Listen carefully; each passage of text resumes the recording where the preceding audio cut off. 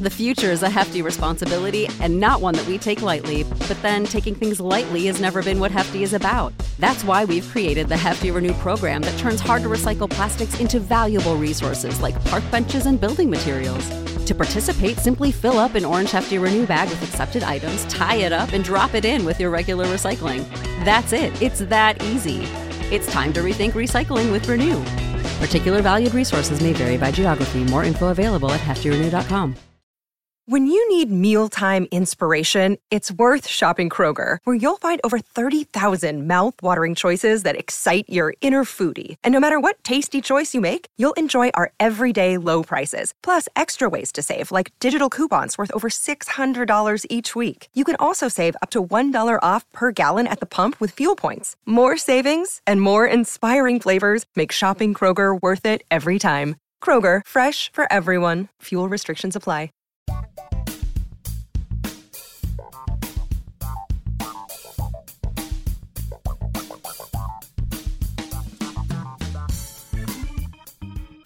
Hi there, and welcome to Comedy Album Book Club, the podcast in which we listen to an influential, loved, hated, or rarely heard comedy album and then talk about it with comedians and comedy nerds.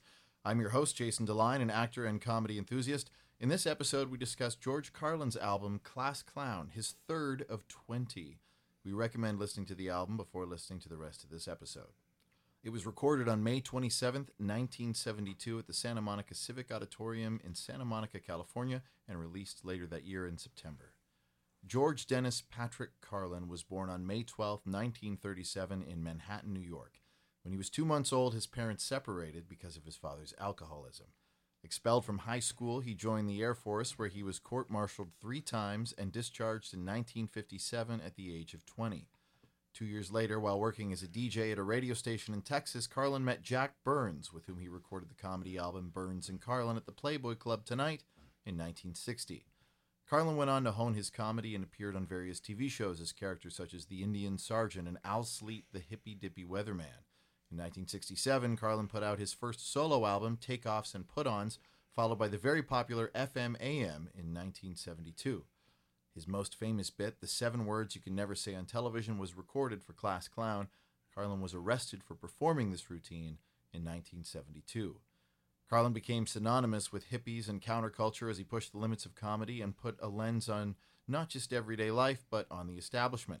Many modern comedians cite Carlin as an influence, noting that he was so prolific that he covered almost every topic imaginable. Carlin hosted the premiere episode of Saturday Night Live in 1975, hosting a second time in 1984. He appeared in various films and TV series and made several specials for HBO. In 2001, he won a Lifetime Achievement Award at the 15th Annual American Comedy Awards. After a series of heart attacks and being treated for drug addiction, Carlin died of heart failure in 2008 at the age of 71, 1 week after his last performance in Las Vegas. As per his request, his ashes were spread in front of various New York nightclubs he performed in and over Spofford Lake in New Hampshire, where he spent many summers attending camp as a child. Considered by many to be the most influential and possibly best comedian of all time, no conversation about comedy is complete without mentioning George Carlin. Today we're joined by our producer and comedy nerd, Matthew Ardill. Hey. How are you? Good, thanks. Good. Comedian Jim McAleese. How are you, Jim? I am president. Great. Good to hear. Congratulations. Wow. I thought we were doing Good. attendance. We've had an upgrade, folks. This just in. And actor and comedian Robin Archer. Hello. How are you, Robin? I'm good. How are you? I'm great. That was fun. We just listened to Class Clown. And I know you're a huge Carlin fan. Yes. Well, we probably all I think are. I guess. we all are probably in some way or other. Yeah, whether we know it or not. Mm-hmm. Now, Jim has been a stand-up comedian since 1979, and he also teaches stand-up at the Second City. You were there at near the beginning of Yuck Yucks. Yeah, about a year later. And you were at the live performance at the O'Keefe Center here in Toronto of the Class Clown. In 1972, I saw him do the material. Tell us a bit about that. Well, what had happened, my buddy and I, we used to listen to comedy albums, and we were listening to FM/AM in his room back in the day. And he says, hey, this guy's coming to Toronto. Let's go see him. And I never even thought of doing that. And so we bought tickets, went down. We're going to see him do the album, right? Right. And he came out and everybody's yelling the bits from the FM AM, do the hippy dippy weatherman or whatever, the newscaster, and he goes, well, I don't like to do the same material over and over again. I get bored with it. And then he went into Class Clown. Everybody applauded. And it must have, I felt like 2 hours. I think it was, wow. And. So no one had heard any of it before. No, it was just like, when it got to the 7 words, we were just amazed. Like when we were listening to the album, the applause is there, but I recall it being deafening at the O'Keefe Center. Wow. And that was the night after he got arrested in Milwaukee. Wow. The night after? Yeah. Wow. Because during the concert, somebody threw a joint up on the stage, and he picks it up, and he goes, I'll have you know I'll be going to the police station with this. So did he mention anything about being arrested, about doing the bit? No, he didn't. He didn't talk about it. Mm-hmm. But I've seen him in interviews. He says he understands. It was an outdoor concert, and there were kids around, so that's he understands the sensitivities of people. So there was no incident at the O'Keefe Center then. There was no, not at all, because we're enclosed, and we all paid to see that. So. And was everyone on board? Was there anyone in the audience that you remember who were offended? At the very beginning, somebody stood up and left. He started making fun of salesmen, and he called them hookers, and then the same, and hookers were salesmen, and then he says, and then salesmen are hookers, which is the same thing. But, right. And somebody got up in the front row and left. Wow. And so probably a hooker didn't want to be. It was a man. It was a man in a leisure suit, and yeah. So maybe he thought, hey, that reminds me, and then yeah, I've got work to do. So did you? What was your reaction after you left? After you walked out of that place, what was the feeling? I was 19 years old, and I said, "That's the job. That's what I wanted to do." Because when we listened to FM AM, we thought all the jokes have been told in the world. We just didn't. Before that, it was always mother-in-law jokes, Alan King, and the old school comics. Sure. And this is something new and fresh, and he's close to our age. He was 34 at the time. But he was sort of, as he was self-titled the counterculture spokesman, and we just thought it was cool. He's got the long hair and the beard and the jeans. He's not dressed up in a tux or a suit, and it was just refreshing to us. And so that's why when I see today young comics getting into comics that are doing something different, I understand that. If I were a young man, I'd be into that too. So. Yeah, Carlin's the guy for me. That was the job. It took me 7 years, though, to finally find a place to go to perform. And that was Yuck Yucks. And that was my, I mentioned this to Matt in class. I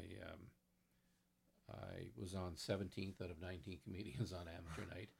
But I had a routine. I went on stage and I did the routine and got good laughs and good enough to graduate to regular nights right away. Wow. So I was able to perform in front of a professional crowd, a paying crowd, about 6 nights a week. That was my gymnasium. Wow. I was there every night after work, just performing as much as possible.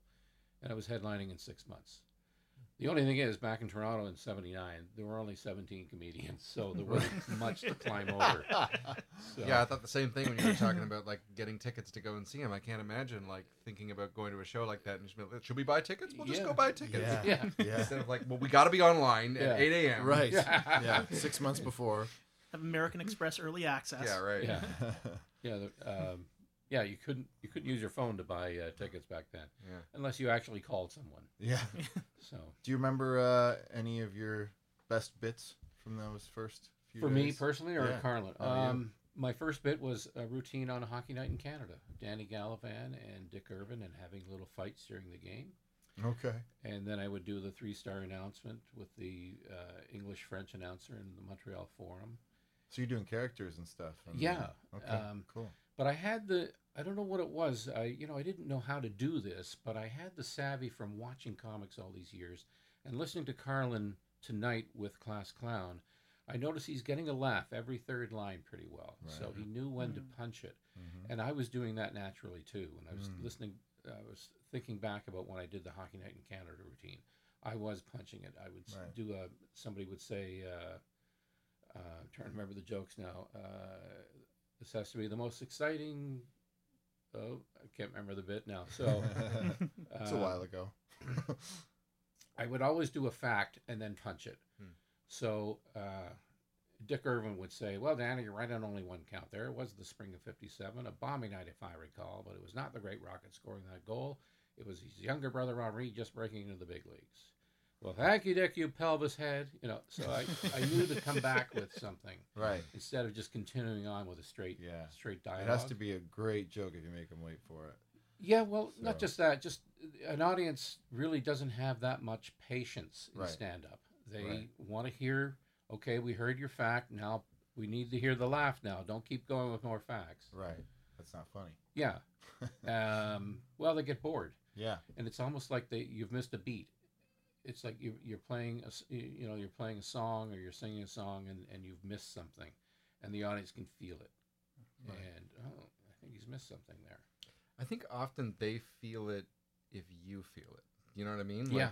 Like Yeah, the audience can smell fear Yeah. or unease. And the thing that strikes me particularly about listening to Class Clown is not everything needs to be a laugh. Not everything is supposed to be a laugh. But he's so at peace with just talking and telling that story that there's no tension in that way. There's no fear or concern on the part of the audience or on the part of the listener. Well, there were lines there that really on paper don't get a laugh, right? But it's the way his voice, the use of his voice, and that's from his radio days, I guess. Sure. And he would alter the dynamics of it, like da, da, da, da, da, it's you can hear that he's purposely recording this album to be listened to, and not watched like it is nowadays with Netflix and all the concerts. Right.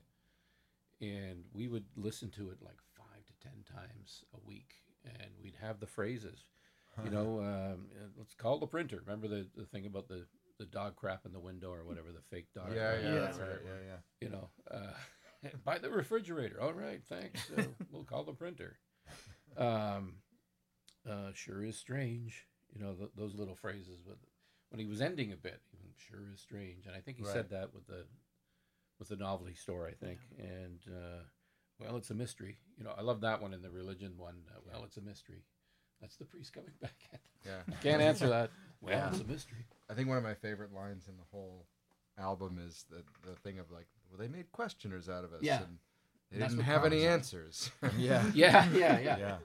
And that's a very poignant line, though, because most comics, we are questioners. And that's how we come up with material. Why is this? Or what if we did this?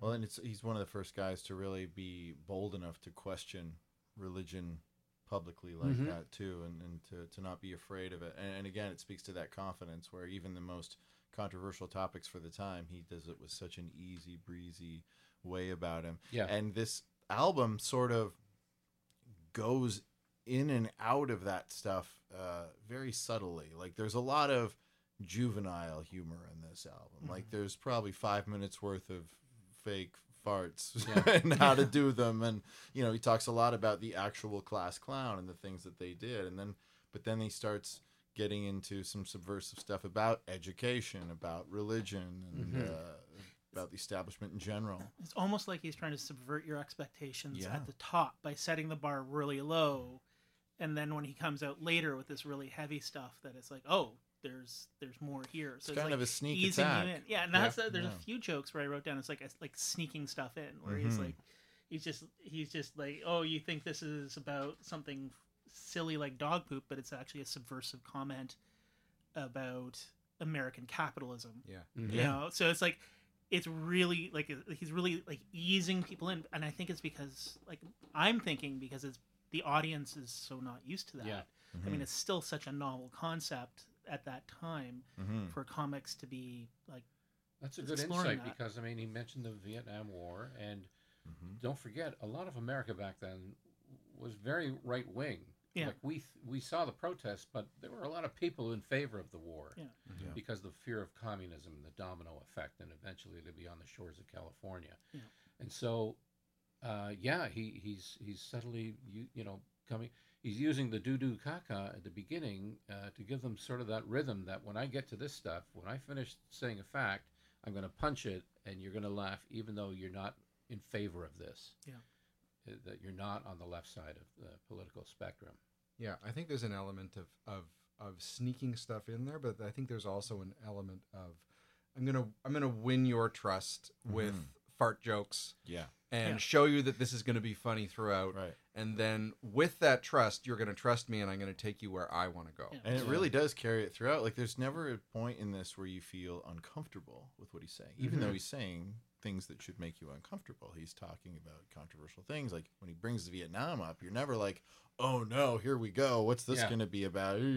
No, he does it with that same easygoing nature, and you just trust that you're going to be okay, and you do end up laughing. Yeah, because if you're a right winger, and when he says that is what we're doing to that country, you would be upset if that was just said in a just a conversational setting.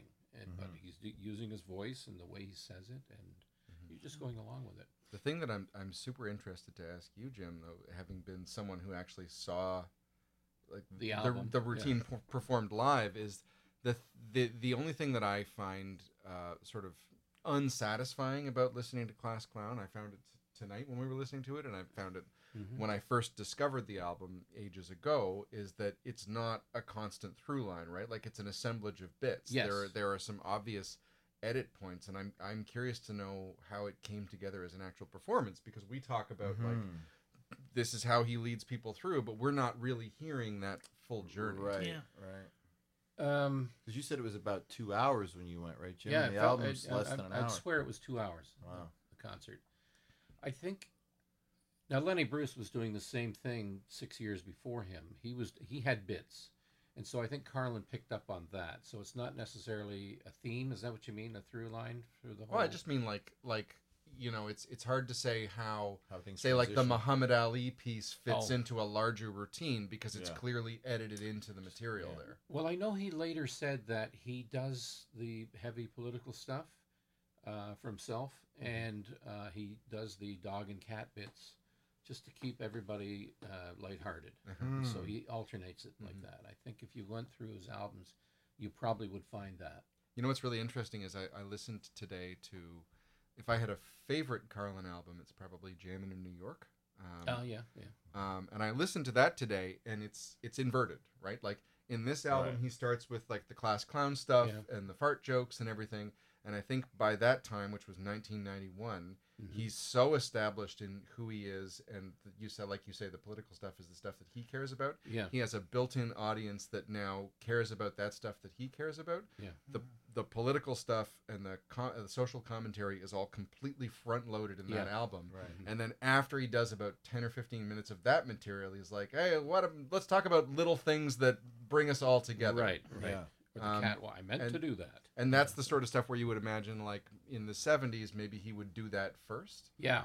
But there's like, I think you said he's recorded 20 albums. Yeah. It's really interesting to be able to listen through all of that and watch the evolution of an artist, and also the evolution of how an artist interacts with and has built an audience. Yeah. Oh, yeah.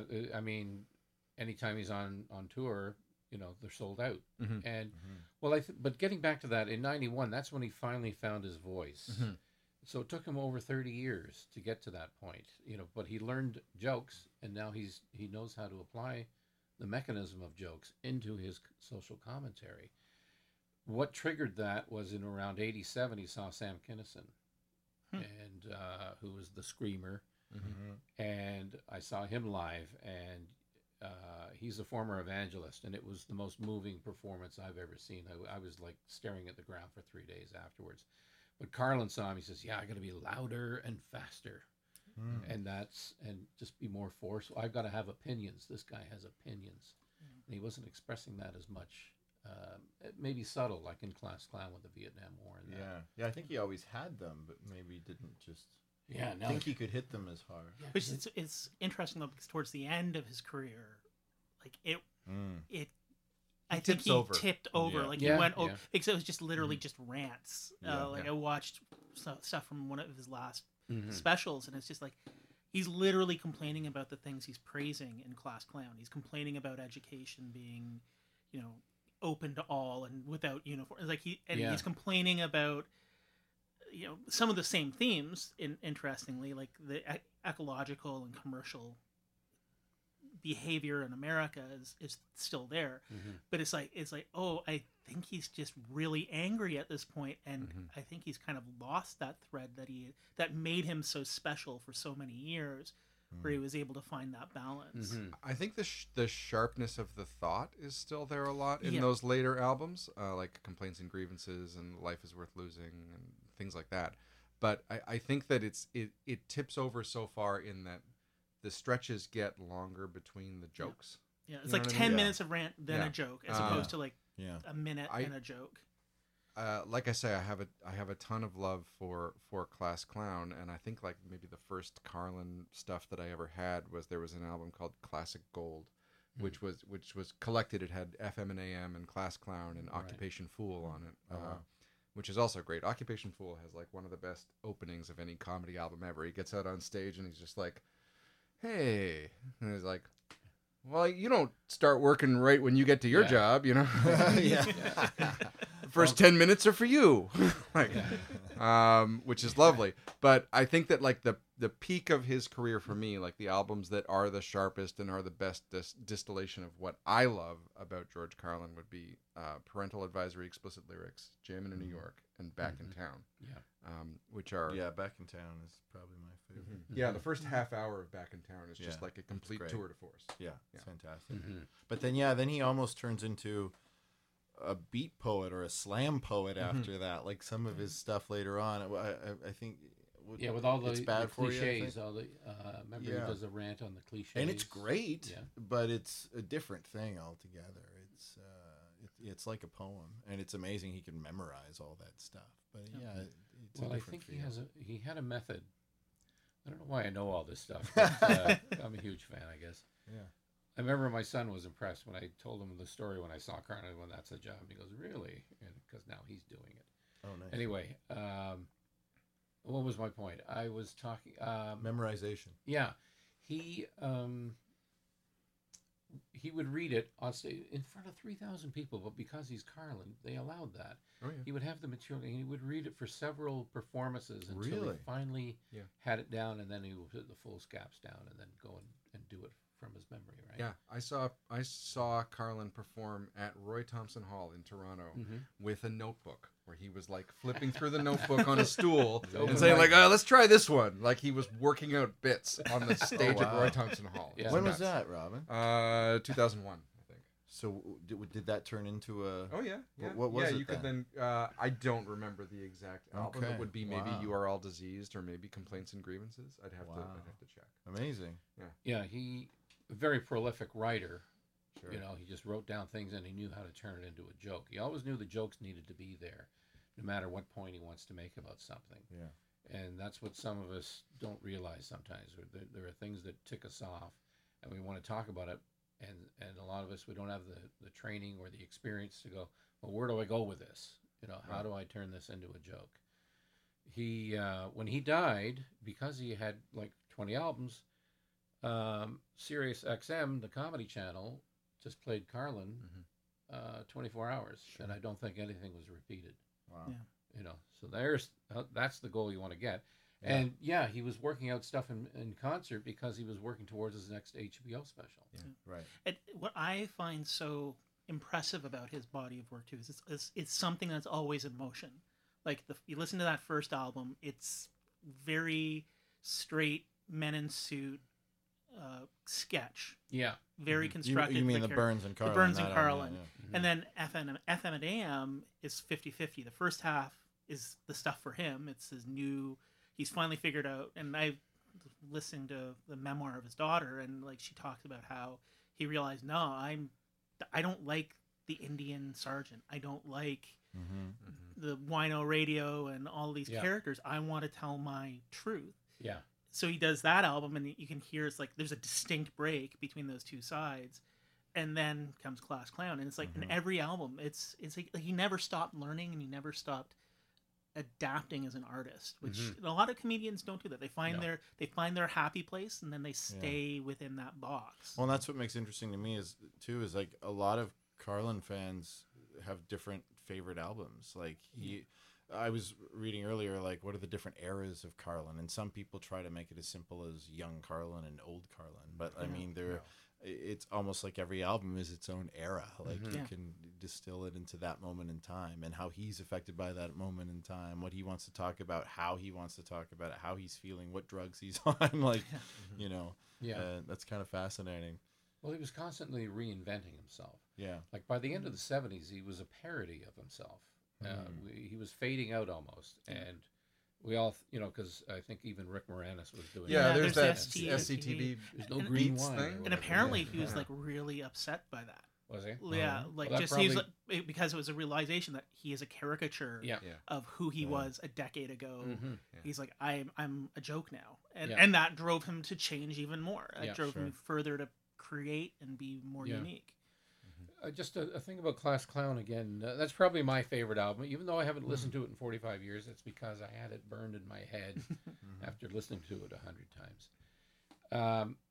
The credits on the album, on the liner notes, is thanks to Leonard Alfred Schneider for taking all the chances, and that's Lenny Bruce. Yeah. Mhm.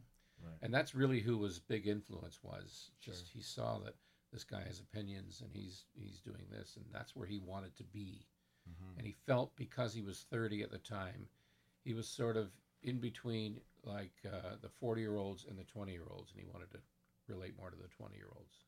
Yeah. And that's how that came about. Yeah, it's interesting to me that Lenny was such an influence on him, because I feel like he became closer to Lenny much further down the line.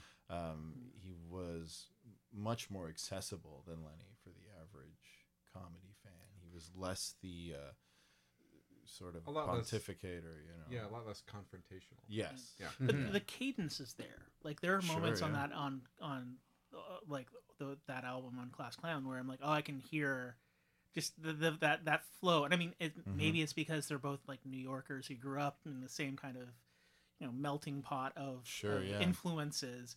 But there's just that sort of like how he breaks into a voice here and how he leads Right. into a joke there. I'm like, Yeah. I can hear it, but I mean, like he's emulating like an inspiration and a mentor. But to him. very much more laid back. Yes, Like yeah. Lenny had a very kinetic, like Yeah. caffeine-like sort of energy to him, and Carlin definitely had an energy too. But he embodied that hippiness around it. Too. That's the thing. Like I find interesting about, especially during this era of Carlin, like he feels very laid back and chill, and like you hear like the mountains of cocaine that he was consuming at the time. Yeah. I don't get that when I listen to it. It's like you think cocaine-y 80s comedians like, oh, blah, blah, blah, blah. But this is just he's very like chill. He's very like. I think it was probably more LSD in this particular time. He was around this time. Like he was. I thought coke came a little later. He and his wife were both doing it on a daily basis. Really? Yeah. It was around in the late 70s, Yeah. and it was considered safe. Yeah, because it wasn't illegal. Right. It Yeah. was just a thing that people did, and like so apparently his wife at this time was like going into rehab and stuff. Like she almost died from a mix of Quaaludes, cocaine, and alcoholism. Yikes. So it's like just a crazy like, and so it's like I don't hear that at all. Like which is interesting. Right. Like it's just like there's a commitment to his material where he's like, okay, well, this is my drug of choice, but that doesn't get in the way of my performance, which is interesting to me in a way. Well, yeah. Do we know if he was ever high during any of these recordings? I don't know. He looked at the one he did in Arizona in the theater in the Round. Oh yeah, He just Carlin looks on campus. I think. glazed over. No, I think it's after that Is one. it after that? Okay. Before or after that one, but it's he's just Yeah, I know the in recording. a circle, and I forget the bits from it, Mhm. and I don't know if I've only seen the video. I don't know if I've listened to the album or not on that one. I probably did, but I just remember his eyes just really I want to say the album is playing with your glazed head over. or something. No, I think that was even later Was that too. even later? Okay. But you could see that he was. Yeah, when you watch the affected. video, you go, "Wow, that guy's really." But stoned." you Really? never, if Yeah. you just close your eyes and listen to the material, you don't hear it. Yeah. You don't hear, Yeah. like his voice coming through his jokes is Yeah. so Yeah. clear and it's so realized. It's just astounding. Actually, now that I think of it, it was HBO. Because there was a disclaimer at the beginning of the show, a woman disclaiming about or talking about how Carlin has he's using words to make a point and things like that. And yeah, it looked like, is he going to get through this? You know. Wow. Sorry, Jason. I think you had a point there, but Oh no, okay. I rarely do. I fake it. We'll edit that out. I think one of the most, like you said, he's got a lot of eras to his career, but I think one of the key things that he carries through all of those, like maybe not the Burns and Carlin era, but beyond that, I think he has an amazing ability to sound unrehearsed. And to sound really authentic, and to sound almost like this is a one-sided conversation, and all of these things are occurring to him in that moment. And he always sounds like he's calling out BS to me too. I feel like that's a thing that is always like from through that. even from his early sketch Very stuff. genuine. It was all about hypocrisy. It's all about hypocrisy and commercialism, and that rings through from the beginning of his career to the end of his career. Like that theme. And interweaves between all of it. Because of that feeling like, almost off the top of your head, it feels like you believe everything he says is what he feels about it. That's something you don't always get with comedians. You often see, oh, okay, I get your joke. You clearly don't believe that. But like, there's nothing Carlin says that seems like he just wrote it to be funny. It's what he really believes. And that is so engaging to be able to put forth an opinion and make you think about it, but also make you laugh at the same time. And that's what the best comedians do. And I think he surpassed Bruce very early on. Oh yeah, with that. But I think because he seems believable, I think it's his training. He wanted to be an actor, and so well, on the radio he'd have to be personal with people too, and connect also, with people. But acting is all about emotions. Sure. And so you have to believe what you're saying to own the words, even if the words are written by somebody else. Wasn't it Danny Kaye That's who he wanted to be. He wanted to be Yeah. Danny Kaye, and he's like, I got my Danny Kaye plan. I'm going to start on radio, then I'm going to do comedy, then I'm going to become an actor. I can't think of like two more opposite energies, you know. Yeah. I mean, I know he had the goofiness, Carlin, but the goofiness to me always felt put on. Yeah. And sort of what he said later on too spoke to that. Like he always seemed like he was more comfortable with the guy with a bit of a chip on his shoulder and calling out, like you said, hypocrisy. But Danny Kaye was like the most innocent seeming performer you can get. So yeah, he goofy. wanted to be Mr. Entertainment. Yeah. But that's how we fall into things in life, you know. I wanted to be a stand-up when I saw him. That was the goal, and I did it, but I didn't get to the fame that he had. Sure. And that was fine. I got to see the country. I worked at all the Yuck Yucks, coast to coast to coast, and that was the job I wanted. I was happy with that. I didn't need to push to go further. Right. I didn't need the heartache when it failed. And did you feel like you were trying to emulate him or his style, and Yeah, I it took think you a I have while to voice. find your own? How long did it take you till you were really you? Probably maybe a year or two. Yeah, okay. You know. But again, I like jokes, so I just tell jokes, one-liners. But that even took maybe 7 years to finally do that, because I was doing sketches off the top. Like I said, Hockey Night in Canada. I would do a news parody, and I would have a ticker tape. Back in the day, we had ticker tape, and so I had that running in the background as I'm doing the bit. Right. And which was a great vehicle to try out new material, because you were allowed to sit and read like a newscaster would. So I'm on stage and just reading new jokes, making them sound like a news item. And then, the Ku Klux Klan was recruiting in Newfoundland today, and tragedy struck the Klan members when they were mistaken for baby seals. And know so in my own... if I get a laugh, okay, that's in the act now. Right, yeah.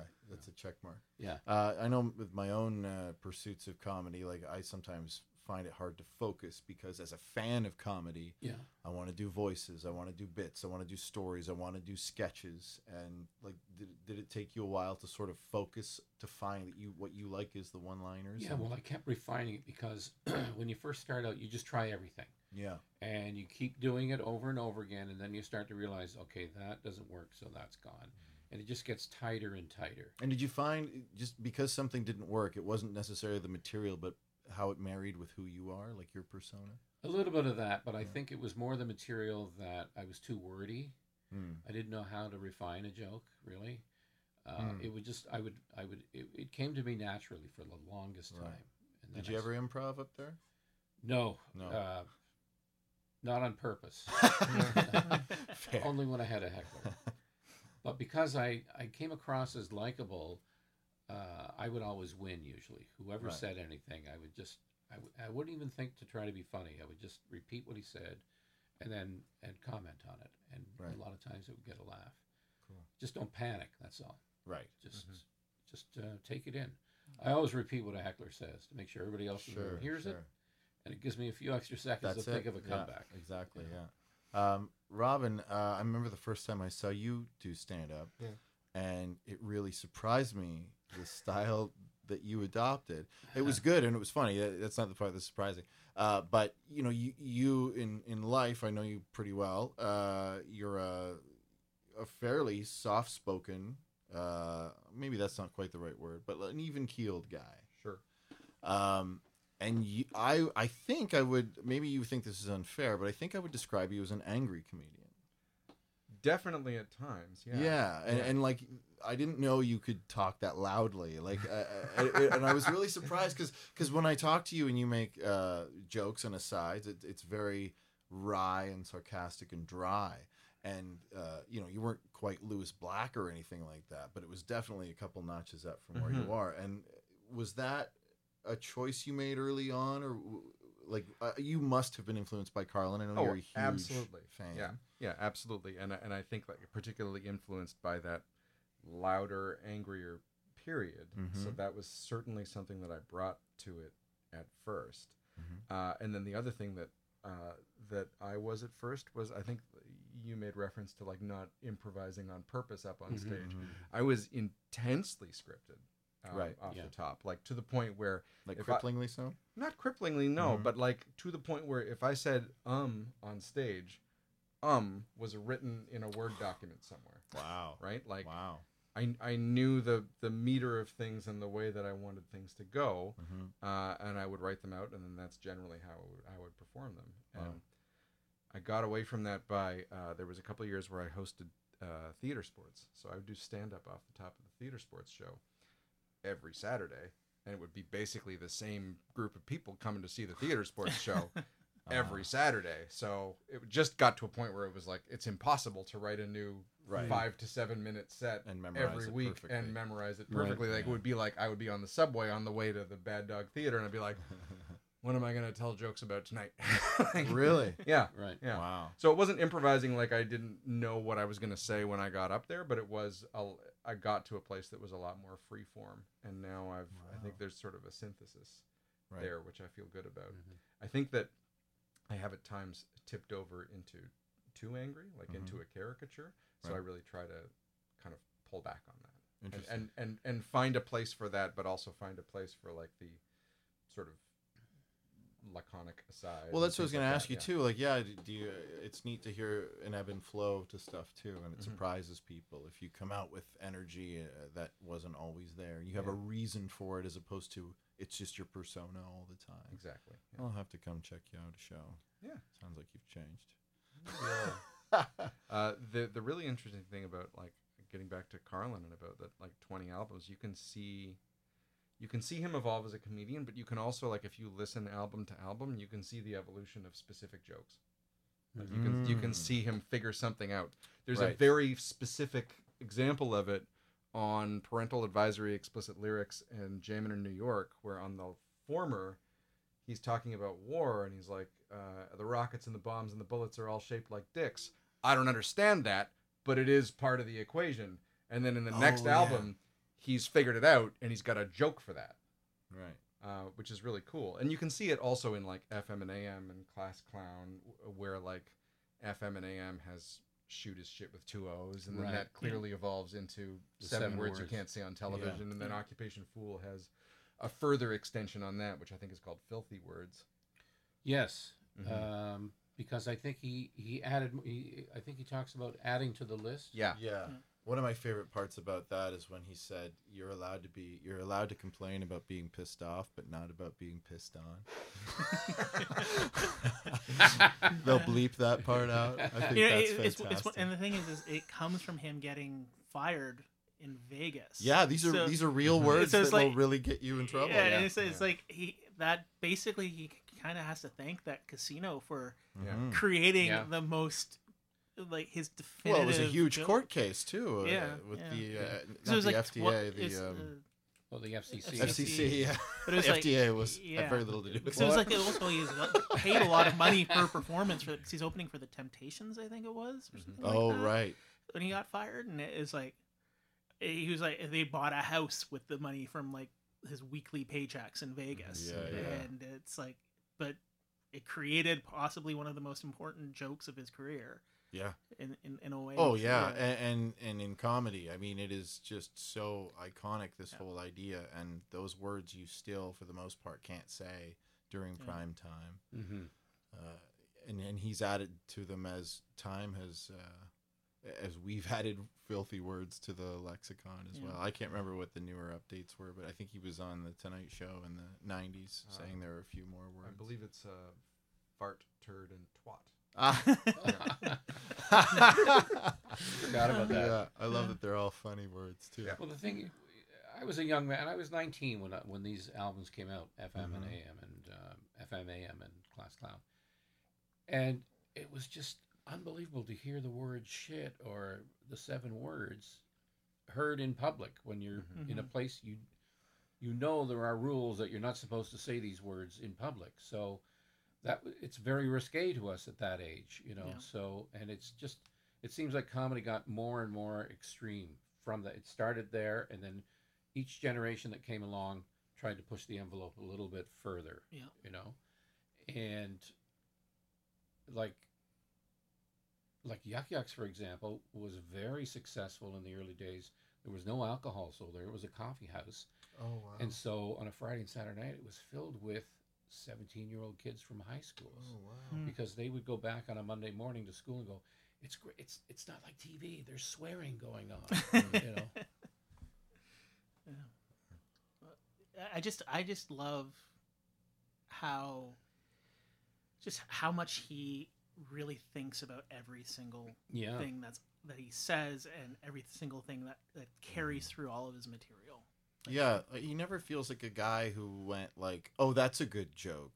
Yeah. And then that's all he does on that subject. He exhausts it. And in very clever ways. Like, really deep dives on it. And I loved the, I think it was in the New Yorker after Carlin died, Jerry Seinfeld wrote an obit. And the sort of the theme to that was Carlin did it. And he said, you know, we would sit around and talk about, oh, what about a bit about this? And they'd say, Carlin did it, and way better than we could ever think about it. And then he said, and of course, like, you know, we're all sitting around wondering who's going to die first, and Carlin did it.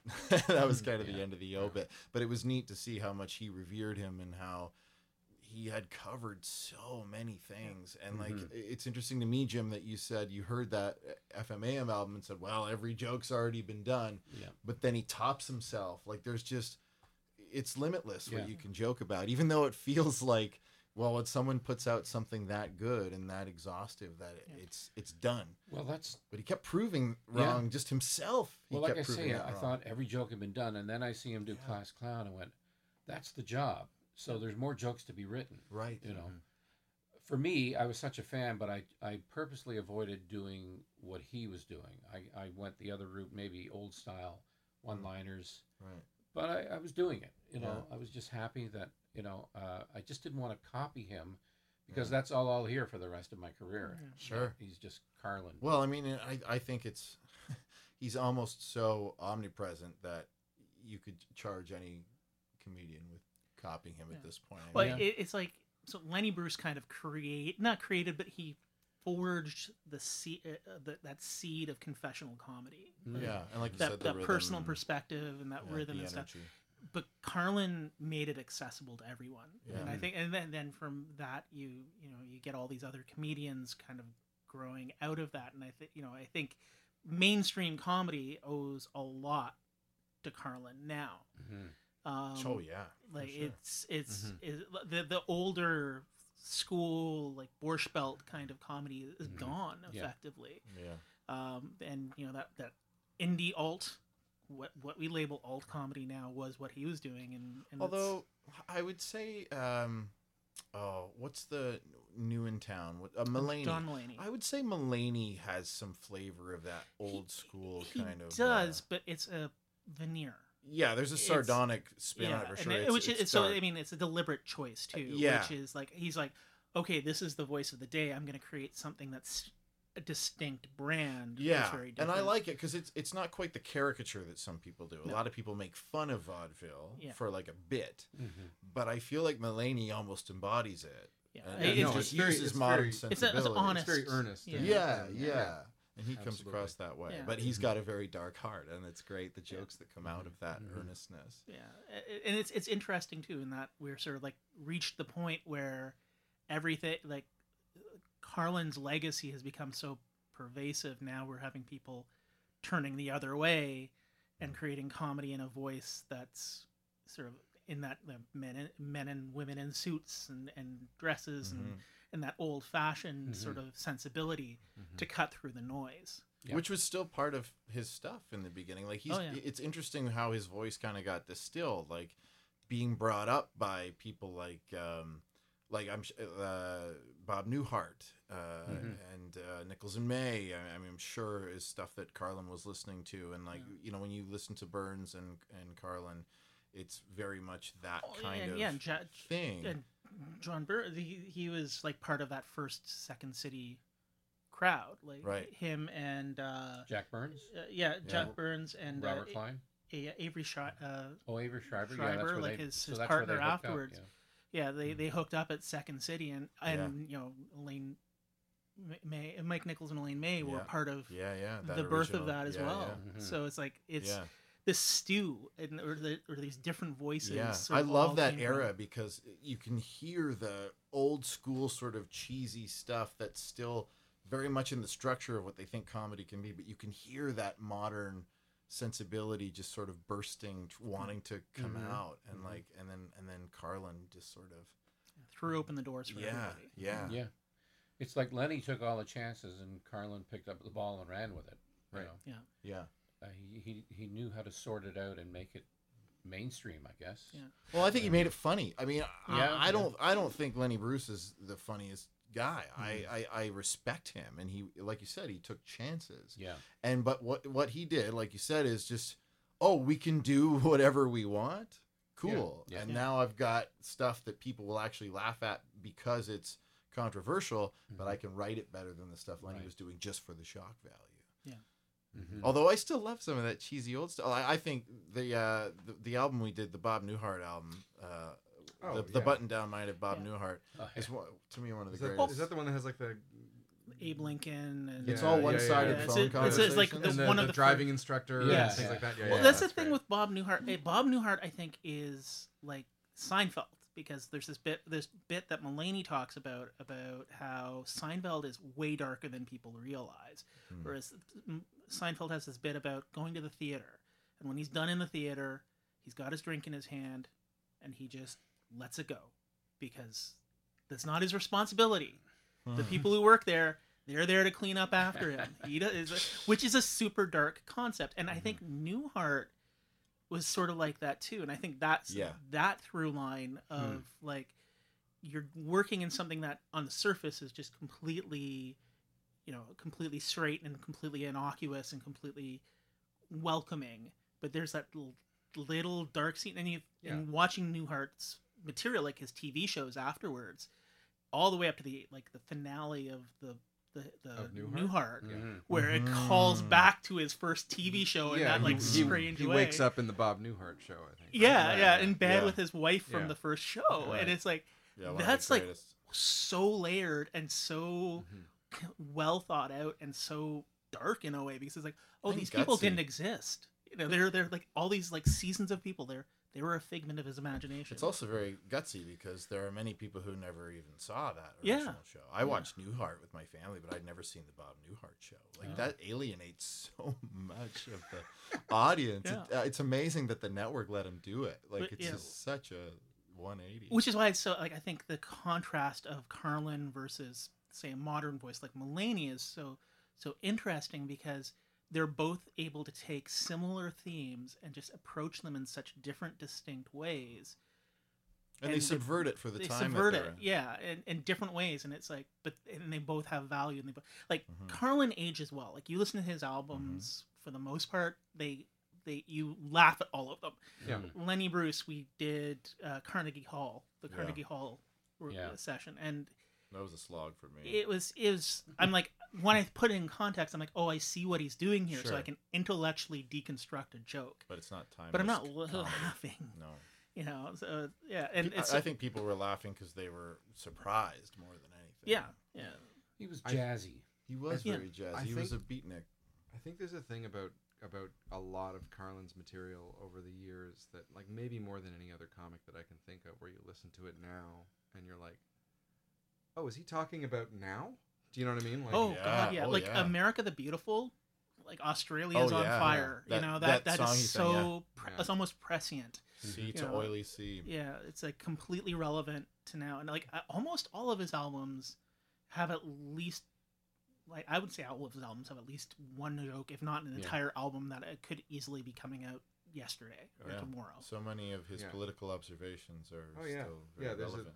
Like I say, I listened to Jammin' in New York as well today, and there's a thing in there where there's a bit about entropy and in it. He's like, you can see the fabric of society just now beginning to come apart at the edges and the seams, and I'm like, he knew. Yeah. Is that the one where he's talking about the Earth and it just flicks us off like fleas? Yeah. It's like the planet is fine, the people are fucked. No, I saw him do that bit live at the Pantages. Oh wow! How many times have you seen him, Jim? I think I saw him 3 times, and then I was going to 4 times. So the O'Keefe, Roy Thompson, Pantages, and Casino Rama. Over how long a period of time? I think every 10 years I would see him. It was one of the. I didn't plan it that way. It just happened to come out that way. And I did have tickets for his next thing at Roy Thompson, but he got ill and canceled. The next year he passed away. Wow. So I would have seen him 5 times, I guess. Wow. And he just always had it, you know. And I mean, the thing with Carlin too is he loved it. Like he was performing up until the week before he passed. Yeah. You know, like this wasn't just a job. It was a job, but it was a love, and you can hear that, I think, in his material. The care he puts into how he crafts his material is not somebody who's like, I'm doing this because this is my career path. He's doing it because he loves speaking his truth. Well, and this makes me wonder too, back to your point, Robin, about how you wrote even the ums. Like, I'm curious how, I mean, later on it's more obvious that he wrote everything to the wink, like when it gets into almost poetry type of stuff. But I wonder how many of his bits were written word for word and performed word for word. Because it seems necessary for them to be performed exactly the way he does them, but they're performed so naturalistically. And I know some of the best comedians do that. They write it the way they talk, and they do it the same every time. And it's baffling to me how real that sounds. Eddie Izzard did a surprise show a few years ago at Comedy Bar. There was only like 60 of us in the audience or something. It was amazing. And my friend Ian McIntyre, he went to both shows. I think it was him. Someone I spoke to saw both shows, and they said it was pretty much exactly the same. But he feels so ranty, though, so tangential. How do you say that word? Tangential. I know that's how it's spelled, and I never was comfortable with saying that. You learn something new every day. Tangential. Hey, I don't feel I belong here when I heard sardonic earlier. I'm out of my league. But, yeah, like, he sounds so tangential. Tangential. God damn. And you swear it's like, where was I? Anyway, blah, blah, blah. But like people would say he did it exactly like that in the second show. And that stuff blows my mind. So like almost fake. It still sounds so genuine, but you're almost faking that you've lost your place. And it's so hard because there's I'm forgetting his name. He does a show on Netflix and the BBC where he goes around to places with his father, who's kind of British and racist. Okay. Like I know what you mean. Kind of. Traveling with my father. Traveling with my father. Yeah. So I saw him a couple years ago at JFL 42, and I was like, oh, this is. I watched his bit, because I had the pass and I got the refunded token and all that jazz. I'm like, oh, this was fine. then I watched this. I'm like, oh, Jack Whitehall, and so then I'm like, oh, I'll watch his special, and it was exactly the same, but it felt wrong. It's not like Carlin or something. I had that experience. This is going to be crazy, but I had that experience seeing Robin Williams the last time he was in Toronto. Oh. Yeah, I went with my dad, and we saw Robin Williams at whatever the O'Keefe Center was called at that time. No, Hummingbird Sony Center or whatever. Center, yeah. And it was amazing. Like, it was an amazing show. And then at the end of the summer, he did that same show live on HBO. Mm-hmm. And I watched that performance, and it was the same performance, but it didn't land for me at all. Interesting. Too rehearsed. Maybe. Well, yeah, I don't know what it was for me with Whitehall, but it was like there's like ad libs, quote unquote ad libs, that were not ad libs, which is fine because that you ad lib something in the moment, and it's like that landed really well. Yeah. I want to carry that through, Yeah. but it felt stilted. It Yeah. felt just wrong. So Jim, did you remember when you saw? I mean, when we listened to Class Clown Upstairs, Yeah. he did a bit where he made the swallowing sound effect, and you were like, "Oh, that sounds different than when I saw." Was there anything else that you felt was not exactly? No, as it was not in the album? really. And that's the thing. Just getting back to Robin, for me, watching Carlin do that before I got the album, and then I listened to the album, and I just felt like I was back at the O'Keefe. So it didn't bother me that I'm hearing it word for word again. That's what I wanted to hear. Sure. And that's that's a big problem with a lot of audience members. I've had people come up to me after the first show, and they went, "That was fantastic. We bought tickets for the second show." Oh my God! Oh, Like, no. what are you doing? But Oh, Woody no. Allen said, you don't write a new act, right, in 2 hours. So No. Woody Allen had said that happened to him, and he said, "Why am I concerned about that? My act is an act. It's a play, and I do it the same every night. You wouldn't go to a Cat on a Hot Tin Roof and then see the second performance and expect different dialogue. Yeah. No. So it's a piece of art, and so like Eddie Izzard, he's just working that out, getting it polished maybe for his TV special or something. Yeah. So it's a bit, it is disappointing to see them do the same stuff. But it's not even I expect it. I mean, I know enough about comedy that I expect that, but there's just some people who are able to achieve it, and Carlin is one of those. Yeah. It's like it never feels stilted or faked. It feels genuine every time, and I can listen to an album a million times. I could watch a special a million times, and it feels fresh. No I matter think how that's many a times. skill though that isn't talked about a lot. It's like he's able to discover it in the moment every time. That genuine, like sort of what you're saying before, Jim. You have to be able to be an actor. You have to find that emotion again and find the excitement and what you need to deliver the joke properly. Yeah, for me, I was just happy that I knew I had an act that worked anywhere in Canada. And so I was just, this is fantastic. I can go on in front of 200 strangers and make them laugh. Brent Butt even said to me, he says, "Man, when you're on stage, you're like the happiest guy in the room." It's just because I'm in my zone. I don't Nobody know can if touch me. I don't know if that's a compliment, Jim. No one else was laughing, Jim, but you were having a great time. I didn't even notice they weren't laughing. I had the best time. The joke was, "What do you mean? They're on their feet and walking and walking out the door."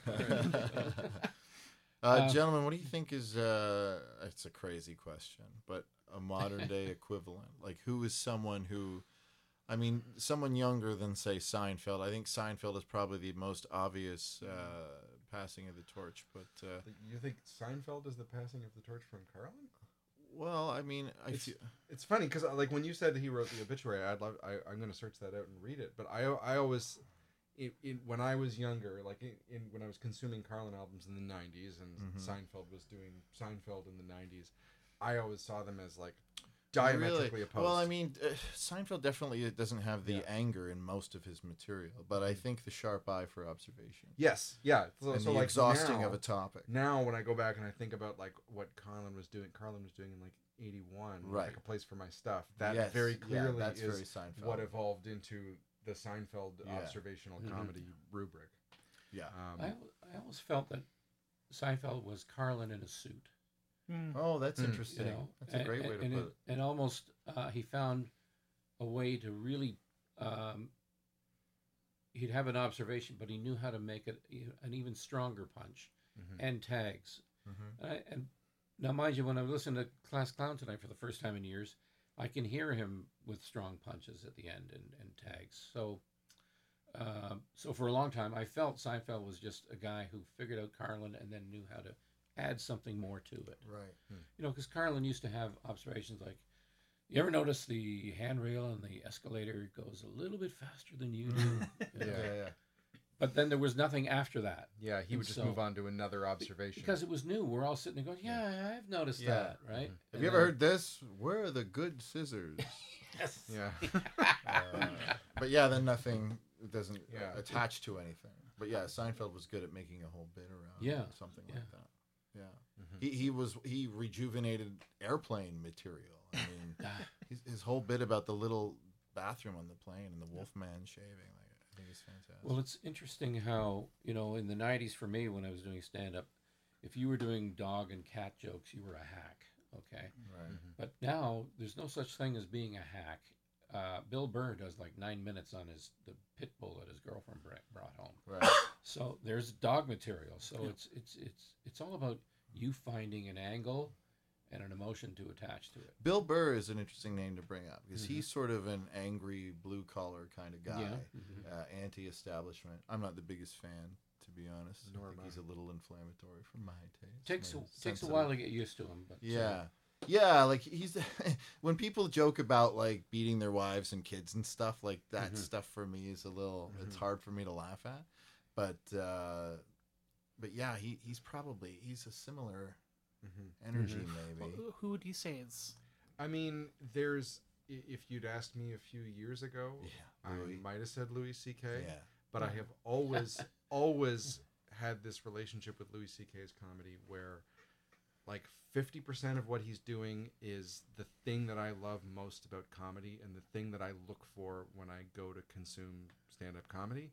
And then the other 50% of it is 100% not for me. Yeah, he tends to ruin himself often. Like even if vulgar and Chappelle is a bit like that. For me even too. if you go back to like his earlier stuff in like the mid 2000s, it's like 50% amazing observations about life, and the other 50% is him shitting on his wife. It's lazy vulgarity, which I don't like at all. No, I sometimes literally. Yeah, I think if I had. I think if I had to choose somebody, it would be Patton Oswalt. Yeah. Because Bruce begat Carlin. Carlin begat Hicks. Hicks begat Patton. It's like they've literally, in each case, they're like people who I feel like had interactions and had like inspired and mentored one another. So there is an actual physical through line, but also I can hear the pop culture zeitgeistiness of Patton, the observation, but especially now, like early Patton, no, right? Patton post like he's his a little tragedies. Angrier and well, there's sadness there. There's like before it was like, he's my kid's gonna throw my Blade Runner gun on the roof. Yeah, let's talk about Star Wars. Yeah, that's funny, but that's funny in like a hyper nerdy specific way. But talking about like losing your wife and raising a daughter and finding love again is like these deep resonant themes that are Carlin-esque in their universality. So I think I wouldn't say 10 years ago Patton, even maybe 5 years ago Patton, but Patton now I think is an avatar of that same kind of truthfulness in your comedy that Carlin was. And does that come back to what I think you said it earlier about being confessional? Yes. That's the thing. Yeah.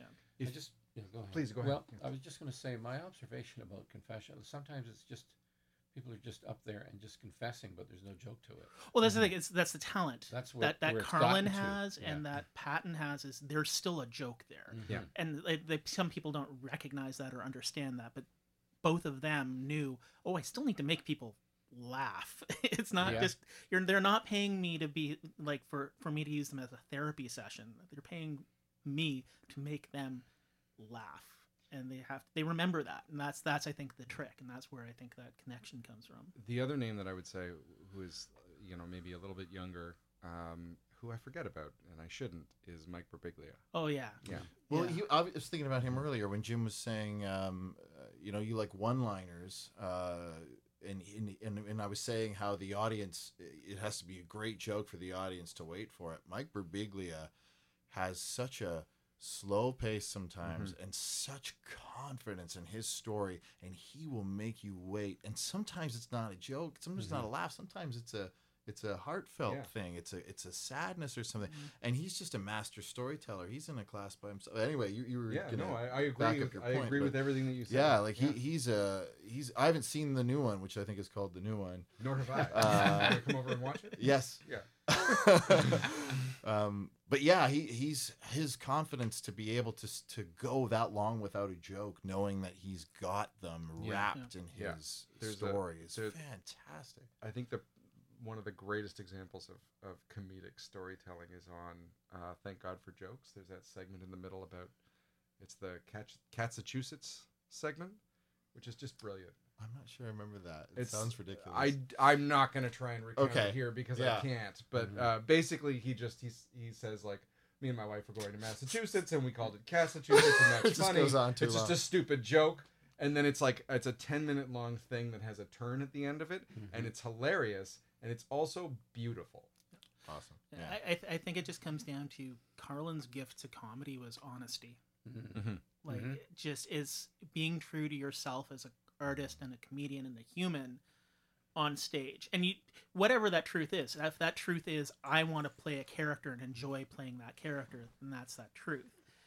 Or it could be a confession, or it can be any mix thereof. But I think he was one who he bridged that gap that I think as though creators it's a little bit more specific in him that he never felt, to me, even though he's goofy, he never felt self-deprecating. No. He always felt like the voice of authority to me, like that he knew what he was talking about, and like there wasn't really an option to disagree.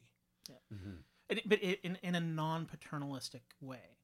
And he was he's an authority without being an authority. In a non-authoritative way. Yeah. He just was genius. like, let me just tell you the truth. Yeah. To call back to my material, a weird uncle. Yeah, I feel like that actually came to mind as you were talking about it. I wonder if like Bill Murray would have been that type of comedian. I feel like he would have, if he was a stand-up, he would have been Carlin-esque. Well, I think laid maybe back at first, then eventually, angry later. I mean, like he was a very angry young man. True. Yeah. So I don't know. Like, I think now he'd be Carlin-esque, but I think it'd have been a very different journey. I think it might have been the opposite for him. He might have started where Carlin ended up and then became mellower as he aged. Who knows? Anyway, gentlemen, this has been a real treat. Thank you for joining us for this. Yeah. Thank you to, as always, Matt Ardill, producer and future current host of the podcast. I'll talk about that in a second.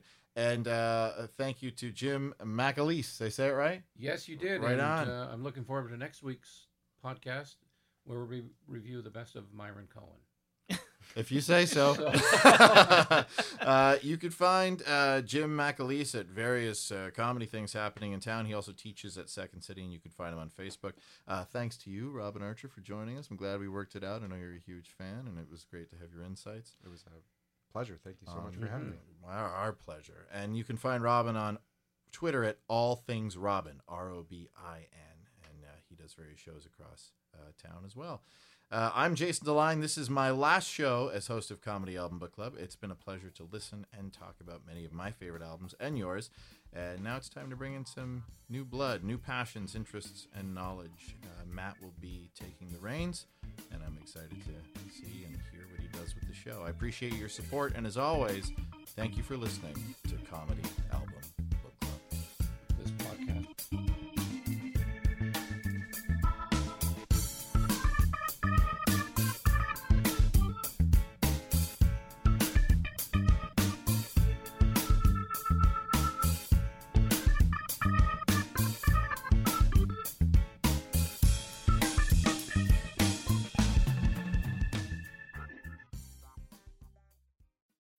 When you need mealtime inspiration, it's worth shopping Kroger, where you'll find over 30,000 mouth-watering choices that excite your inner foodie. And no matter what tasty choice you make, you'll enjoy our everyday low prices, plus extra ways to save, like digital coupons worth over $600 each week. You can also save up to $1 off per gallon at the pump with fuel points. More savings and more inspiring flavors make shopping Kroger worth it every time. Kroger, fresh for everyone. Fuel restrictions apply.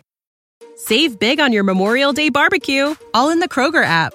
Get half gallons of delicious Kroger milk for $1.29 each. Then get flavorful Tyson natural boneless chicken breasts for $2.49 a pound, all with your card and a digital coupon. Shop these deals at your local Kroger today, or tap the screen now to download the Kroger app to save big today. Kroger, fresh for everyone. Prices and product availability subject to change. Restrictions apply. See site for details.